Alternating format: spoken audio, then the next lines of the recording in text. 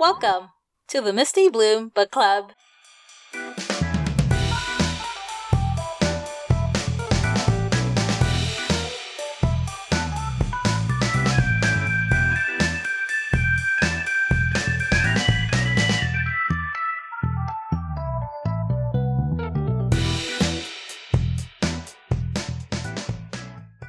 Hi, it's Ada. I hope you're taking good care of yourself and doing well.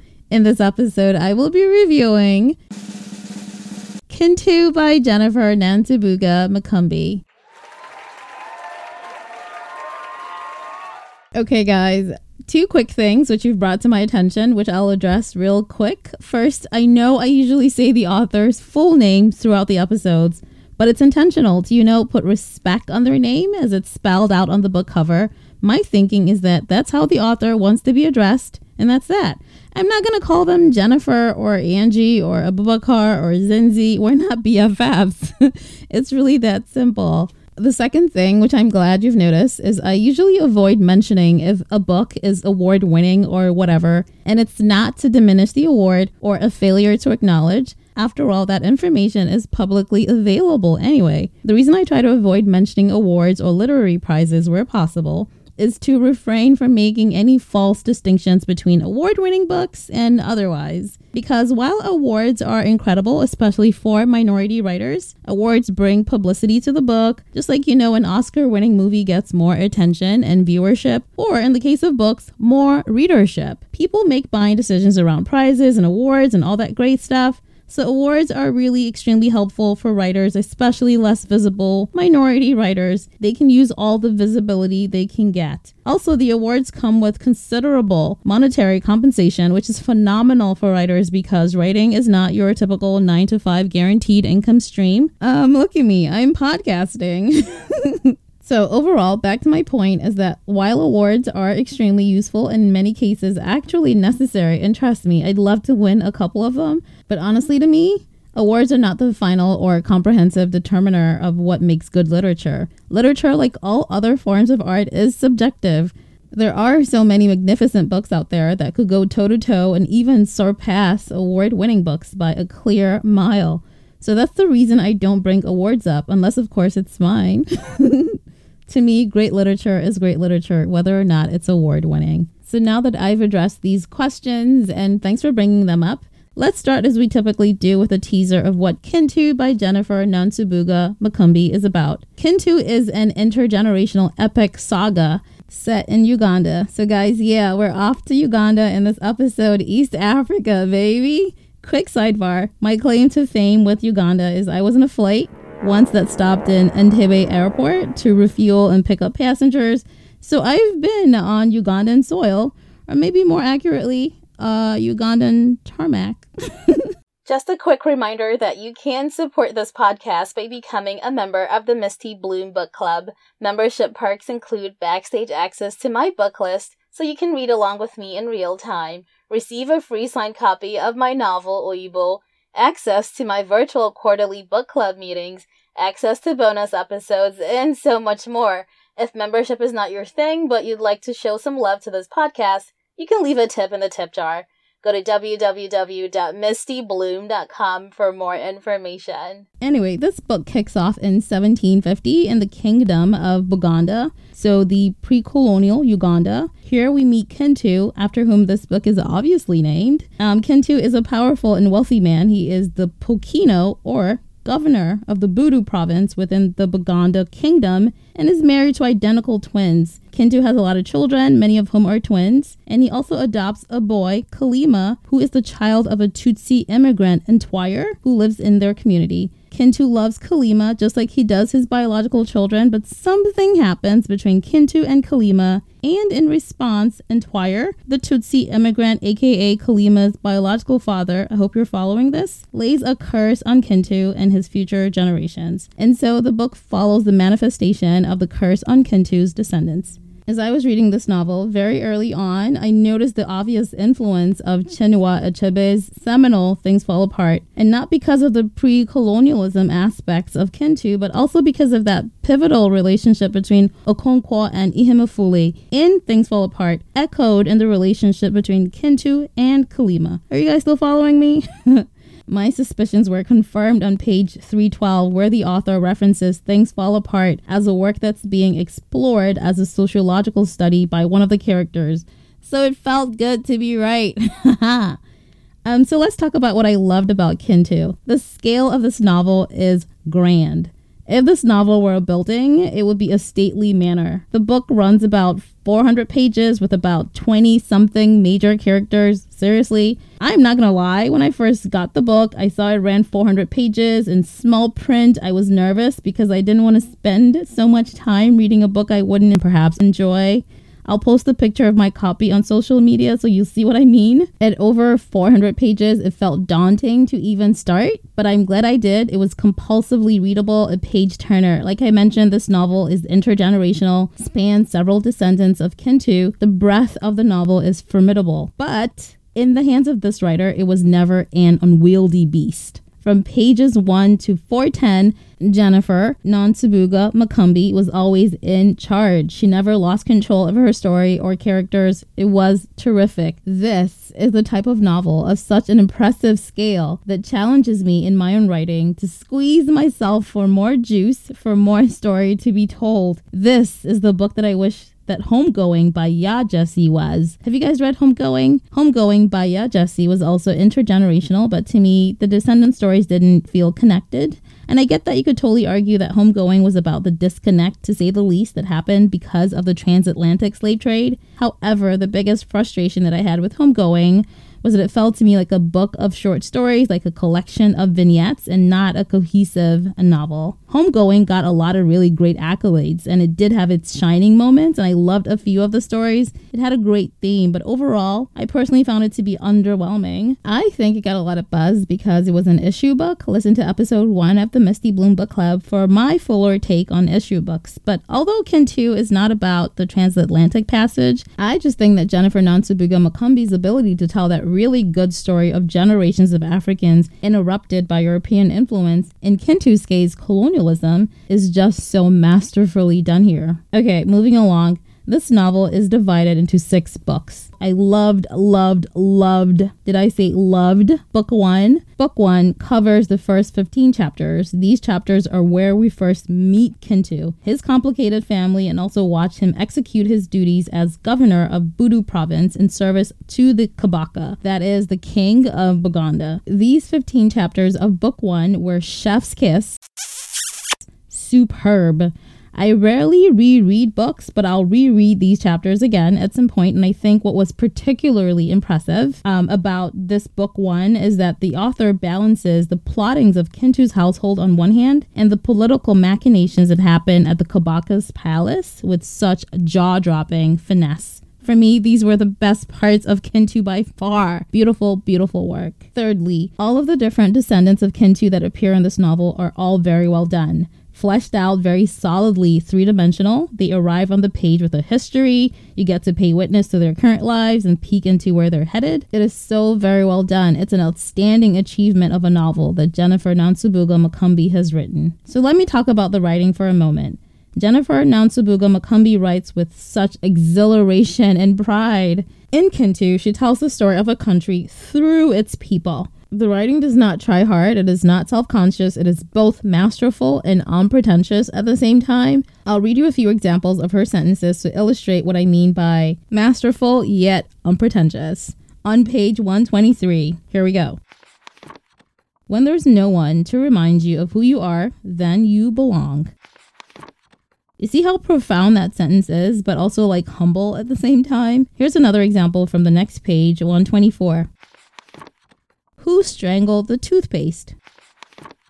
One word, strangle, that successfully captures what the ordinary person would describe as squeezing from the middle of the tube. And one more example from page 228. From then on, the disease accelerated. Night sweats, fevers, fatigue, a funny rash on the left arm. Sometimes her mind went and her feet hurt. She suffered from this, that, and everything. Then her weight dropped. Before we knew it, she had lost her hair. Then her feet hurt so much I put her in a wheelchair. From the wheelchair, Naiga hopped into the coffin. So I thought this was so well done because it was about the tragedy of a prolonged illness, but there is an effortless, humorous effect to the passage. Also, I hope you didn't miss the irony of someone who lost their ability to walk, but still hopping into death. The author has a wry sense of humor, which I appreciate. Jennifer Nansubuga Mukumbi's insights on colonialism are so incredibly keen. On page 314, she writes, but before I read it, just for context, the passage I'm going to read is about a character named Miisi. Miisi is an intellectual who was raised by colonial-era missionaries. Irish priests who raised Miisi in such a manner that degrades and dehumanizes everything that's African. The Irish missionaries imbue themselves with a pseudo-messianic nature. We're here to save the savages and bring Christ to the heathens. So Miisi comes to associate whiteness with goodness, godliness, intelligence, and he imagines that Europe must be heaven. And so that's a kind of effective brainwashing that the white European missionaries did on Miisi, who ingests these messages and even grows up being grateful to the colonialists for saving him from his savagery and heathenism. At some point later on in his life, Miisi goes to Britain to study for a PhD. In the process of studying and living in Britain, he finds that British people do not exactly fit the illusion the colonialists brainwashed into him. And in response to the dismantling of this false reality he's carried all of his life, Miisi builds for himself instead an idealized Wakanda-esque narrative of Africa. So with this background and context, I'll read you the quote on page 314. The image Miisi had constructed in Britain of the noble African, rooted in his cultural values and shunning westernization, was a myth. What he returned to were people struggling to survive, who in the process had lost the ability to discern vivid colors of right and wrong. Anything that gave them a chance to survive was moral. To make matters worse, people around him, including his family, called him Muzungu. Miisi had become European among his people. Moving along. So Jennifer Nansubuga Mukumbi also writes against the backdrop of key historical events in Uganda's post-colonial life, one of them being the rise and fall of Idi Amin. While Idi Amin has never featured too much in my political consciousness, I will admit that, the author resurrects him and makes the reader rethink what they think they know of Idi Amin. He has been widely painted as a wild, cannibalistic, tyrannical despot, and I've never before questioned this caricature of him. But Jennifer Nansubuga Mukumbi for the first time made me step back and reconsider who has been responsible for painting Idi Amin in such colors. It's sad how I never questioned the caricature of Idi Amin. I'm sure he was tyrannical and perhaps unhinged, as most despots tend to be. But who created the conditions for an Idi Amin to rise? Who revels and benefits from the narrative of the savage, cannibalistic African? Those are the questions we should be asking, and we know the answers. Overall, this book is a mic drop. It's a feat. An achievement is the kind of book if a random stranger by way of conversation, as Americans tend to do, were to ask Jennifer Nansubuga Mukumbi what she does. Like, hey girl, hey Jennifer, nice to meet you, what do you do? And then Jennifer can be like, that, while pointing to Kintu. She can die happy knowing she wrote this novel and accomplished something astounding. And I don't use astounding flippantly. So there it is, you guys. That is what I loved about Kintu by Jennifer Nansubuga Mukumbi. But before I launch into what I didn't like quite as much, here is a message from my sponsor. Stay with me. This episode of the Misty Bloom Book Club is made possible by the support of my novel, Oyibo, spelled Oyaibo. It is 1976 when prodigal daughter Songoli returns to her mother's home in a remote southeastern Nigerian village with a wailing toddler on her hip. Not long after, Songoli vanishes again, leaving the fair-skinned and dreadlocked child Adesua and unanswered questions behind. Oyibo is the haunting chronicle of Adesua's troubled girlhood in the village, where she's persecuted for her biracial dreadlocked appearance. And after a tragedy occurs, the novel follows Adesua's devastating coming of age in the bustling cities of Lagos and ultimately Brooklyn, New York. Reviewers have described Oyibo as captivating, powerful, and heart-wrenching. Oyibo is available on Amazon. welcome back to the Misty Bloom Book Club. Thanks for hanging with me. So let's jump into what I didn't care for about Kintu. I hated the prologue. I felt like the novel should have started with chapter 1, Kintu's story. So the prologue was a narrative of the grisly, violent murder of one of Kintu's descendants. It was impactful in the sense that for the novel's opening, it grabbed your attention, but it left me with a very bad taste in my mouth that took me a good while to shake off. For me, there was no literary merit to the outright violence. It was disconcerting and felt like it was done for shock value. And I always find shock value to be a cheap ploy. Also, the prologue had your classic, almost paint-by-numbers style MFA writing. I even Googled to see if Jennifer Nansabuga-Makumbi had an MFA, and she does. While MFA writing is fantastic writing, don't get me wrong, but it feels the same to me. I can spot it anywhere. Churned out from the same creative writing workshops and factories, and for that reason it feels soulless to me. So I was immediately disappointed starting this novel, but I was so glad I stuck with it, and I didn't have to wait long at all because the tides quickly turned on chapter 1. But basically, I didn't care for the prologue. I'm sorry. Okay, so moving along, let's talk about the character Miisi. On one hand, Miisi is vehemently intellectual. You know, an atheist, cerebral, and rational person who is out of place and sticks out like a sore thumb in the village because of his, intellectualism. But also Miisi has visions and has some metaphysical experiences. And while I do think people can be both, I don't think the author did a great job of reconciling the two aspects of Miisi.